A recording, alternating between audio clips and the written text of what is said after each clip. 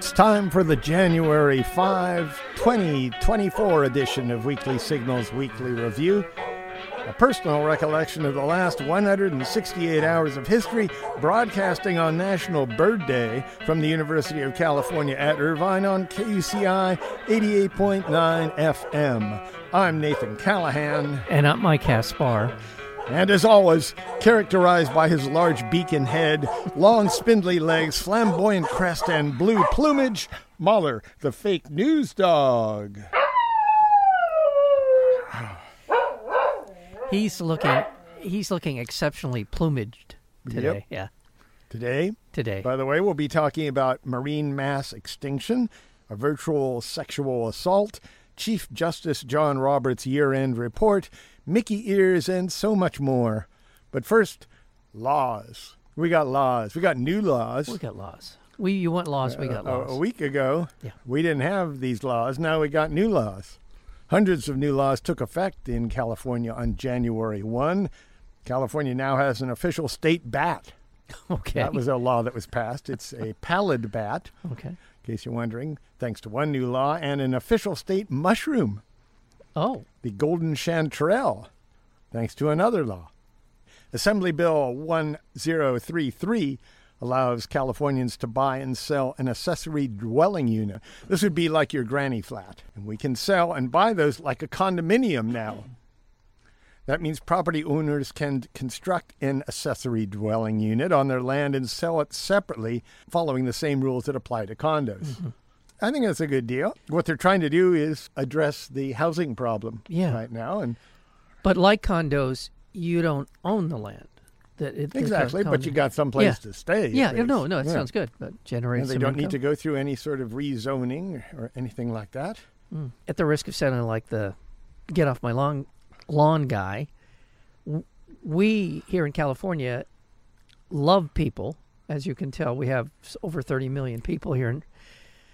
But at some point, and I'm not going to say we, shut down the borders or anything, but at some point, there'll be too many people for the resources that we have available here in California. I don't know what that number is, but I think we're getting closer. Under Senate Bill 616, workers will get at least 5 sick days, an increase from the earlier minimum of 3 paid sick days. So that's a good one. Mm-hmm. 2 more sick days. Yeah.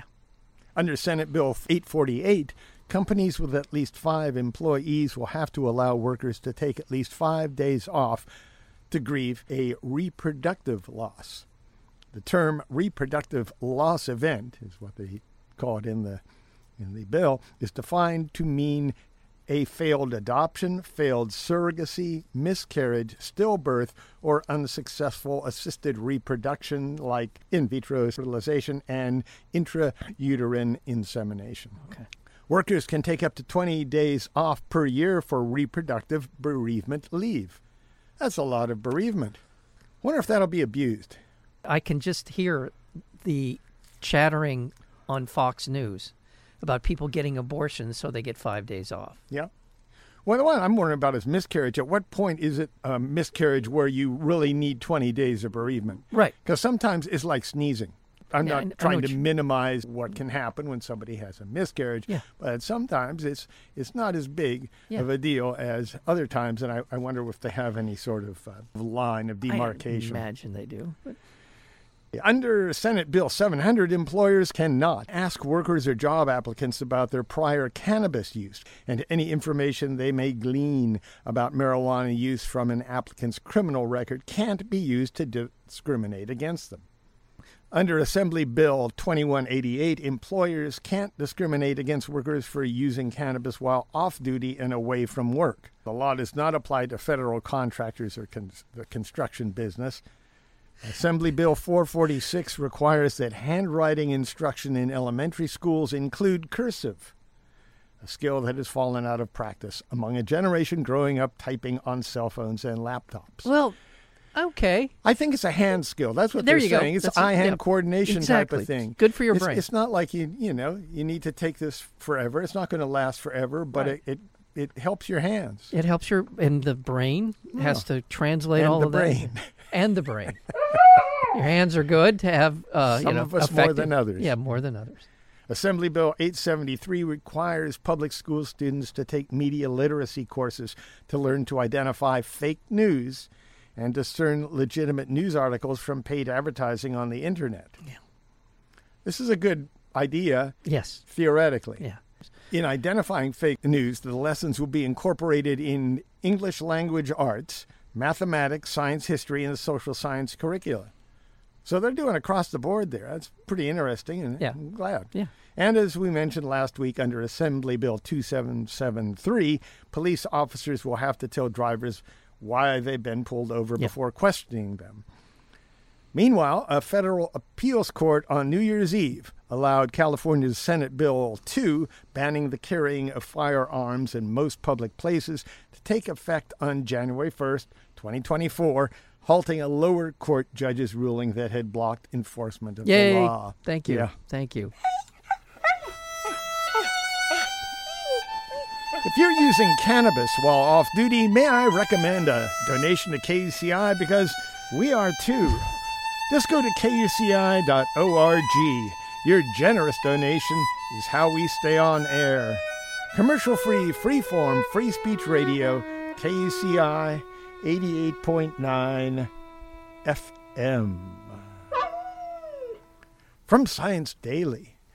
As reproduction becomes more difficult for wildflowers in an environment where pollinating insects are dying off, the plants themselves are evolving towards self-fertilization. Yeah, that's what I'm doing.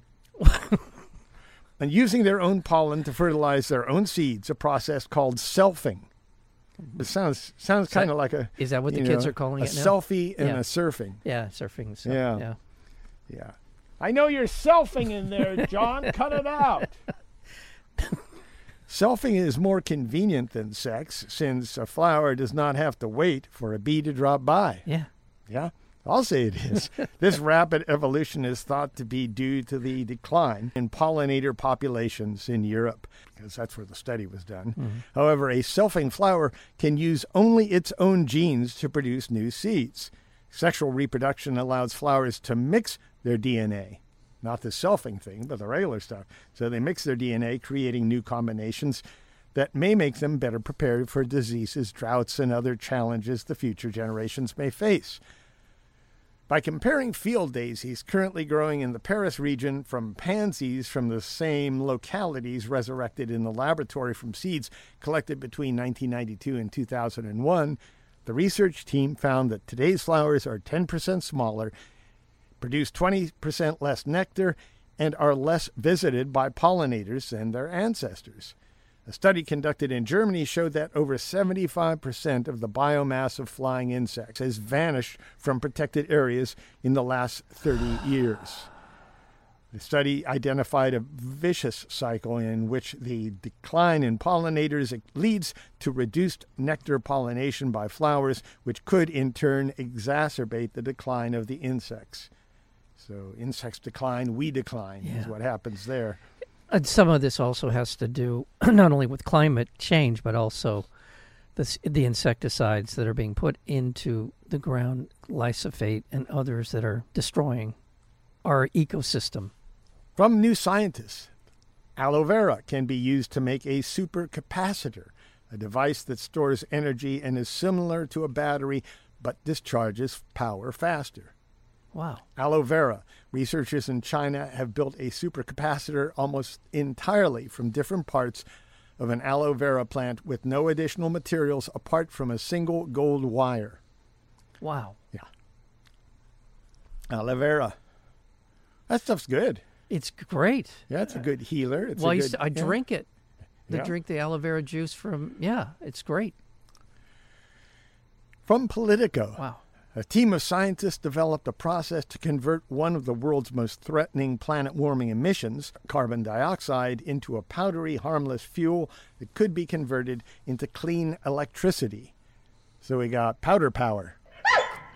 Researchers at the Massachusetts Institute of Technology exposed CO2 to catalysts and then electrolysis that turns the gas into a powder called sodium formate, which can be safely stored for decades.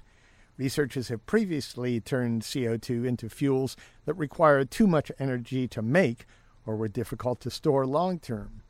The MIT process gets closer to an ambitious dream, turning captured CO2 into a feedstock for clean fuel that replaces conventional batteries and stores electricity for months or years.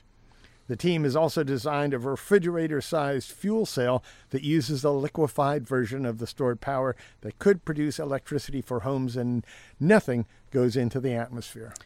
Pretty amazing. And there's so many projects like the one you just described that I'm reading about almost every day.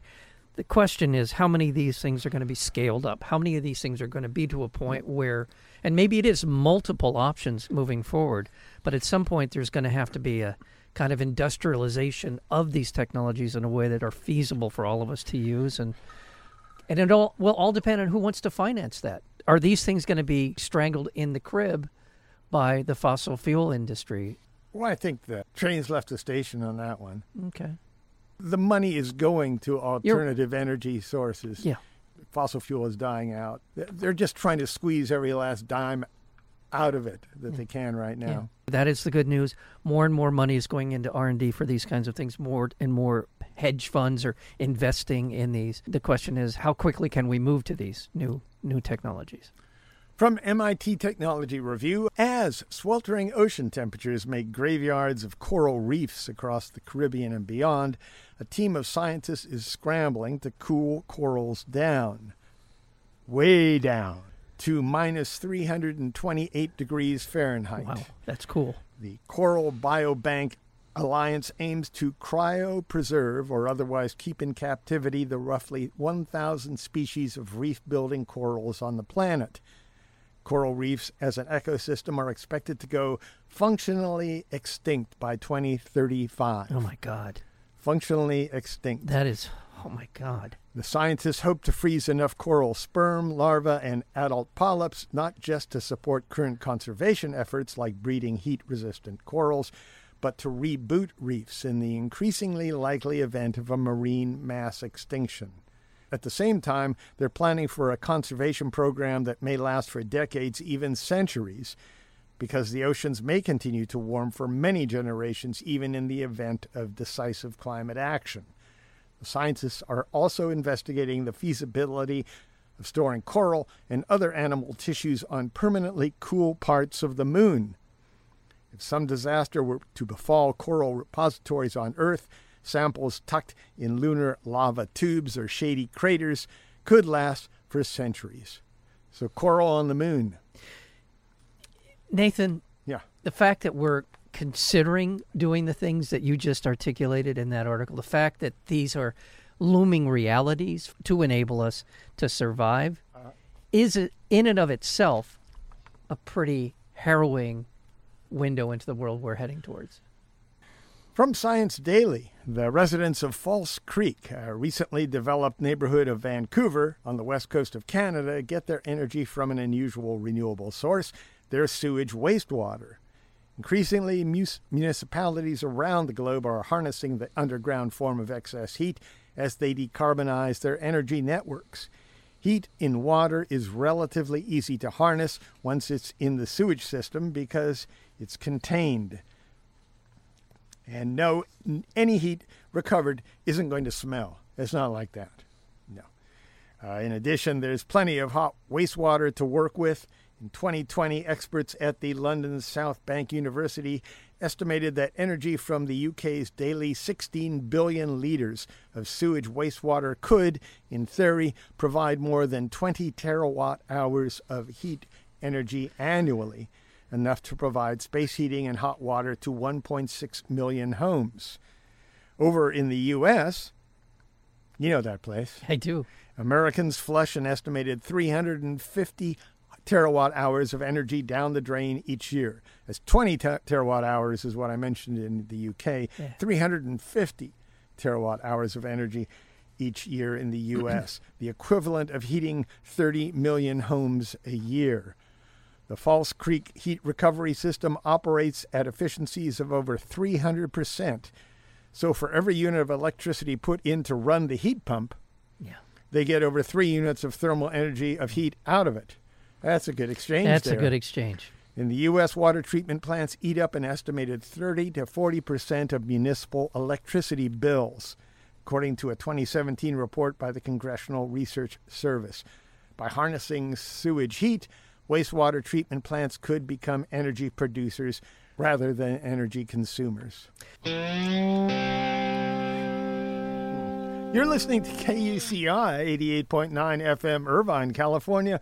Visit us on the web at kuci.org, on Facebook at facebook.com/KUCI 88.9, on our Tumblr blog at kuciradio.tumblr.com, and on Twitter and Instagram at KUCIFM.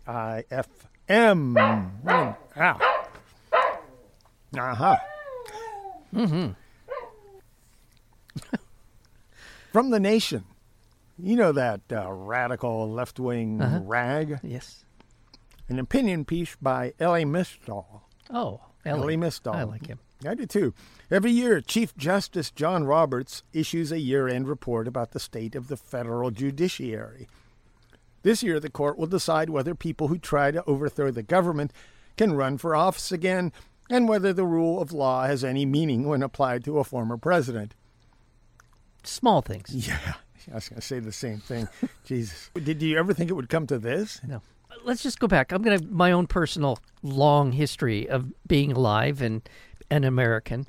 Back when Richard Nixon was president, those times felt close to apocalyptic in the sense that he was an out-of-control president. He was doing a lot of crazy things, killing a lot of people in Vietnam, and that seemed really dire and horrible. Nixon is a blip on the radar compared to what we're looking at. Overthrowing the government and whether he's responsible for his action regarding the law. Yeah. Given that the court will attempt to issue these rulings when its legitimacy is at an all-time low and the very integrity of the institution has been trashed by the justices' own scandalous behavior, you'd think something about judicial ethics might come up in Roberts' year-end report. But instead, the Chief Justice devoted his report to musing about the future of AI and its impact on the federal judiciary. Now, of course, there are a whole bunch of legal issues surrounding AI, from the privacy concerns of facial recognition technology to the copyright concerns when AI rips other people off, to what rules and protections should be put in place to govern companies that use AI for decision-making purposes. Roberts, however, was not interested in addressing any of these legal concerns. Instead, he focused on whether AI would take his job. We're already at a point where, with few exceptions, AI can generate a competent legal argument based on history and precedent for any proposition, and that is largely what lawyers do. Very soon we'll be able to plug in a set of facts into an application, and the AI will be able to spit out what the right legal outcome should be. And that is largely what judges do. Yeah. Before the end of this decade, we'll likely see a defendant file an appeal based solely on AI disagreeing with the verdict of a trial judge or jury. Yeah. That's coming right up. Yeah. In his year-end report, Roberts says confidently that AI will not replace judges. That's what everybody says right before it happens. Right before it happened. I would say I'd like to see AI replace the judges that have been appointed by Trump. Mm-hmm. Forget it. Many professional tennis tournaments, Roberts said, including the U.S. Open, have replaced line judges with optical technology to determine whether 130-mile-per-hour serves are in or out. These decisions involve precision to the millimeter, and there's no discretion. The ball either did or did not hit the line. By contrast, legal determinations often involve gray areas that still require application of human judgment. Well, thanks for that, John. Yeah. Roberts' invocation of the existence of gray areas as the reason humans are better suited to law than AI is BS, because under the current court, any contested questions are likely to be resolved in whatever way most benefits Republicans, fundamentalist Christians, or wealthy conservatives. Exactly. Bias. So it is a form of AI. You might as well feed it into the ultra-conservative Well, there are, AI. and these are issues that are being addressed right now as we speak about AI. The parameters by which AI makes decisions are oftentimes based on biased information. Right. People might prefer that impartial humans make these decisions rather than AI. But does anyone really think the Supreme Court majority is impartial? It's not that we're against the application of human judgment. We're against the application of Harlan Crow's judgment. Yes. Why not just design a simple judicial application, call it a logarithm, if you will, and ask it, do laws apply to everybody, including presidents? And it would spit out the answer, yes, you fleshy idiots. Only biased, illogical, corruptible humans could turn that question into a Supreme Court case. Yeah. There's a lot of people who don't want a decision to be made about Trump's complicity in the insurrection on January 6th. That Supreme Court justice that the conservatives think is the bomb, this Judge Ludick, said something very interesting this week, which I completely agree with. The decision that was made in the case of Colorado, the important distinction there was that Trump committed insurrection against the Constitution.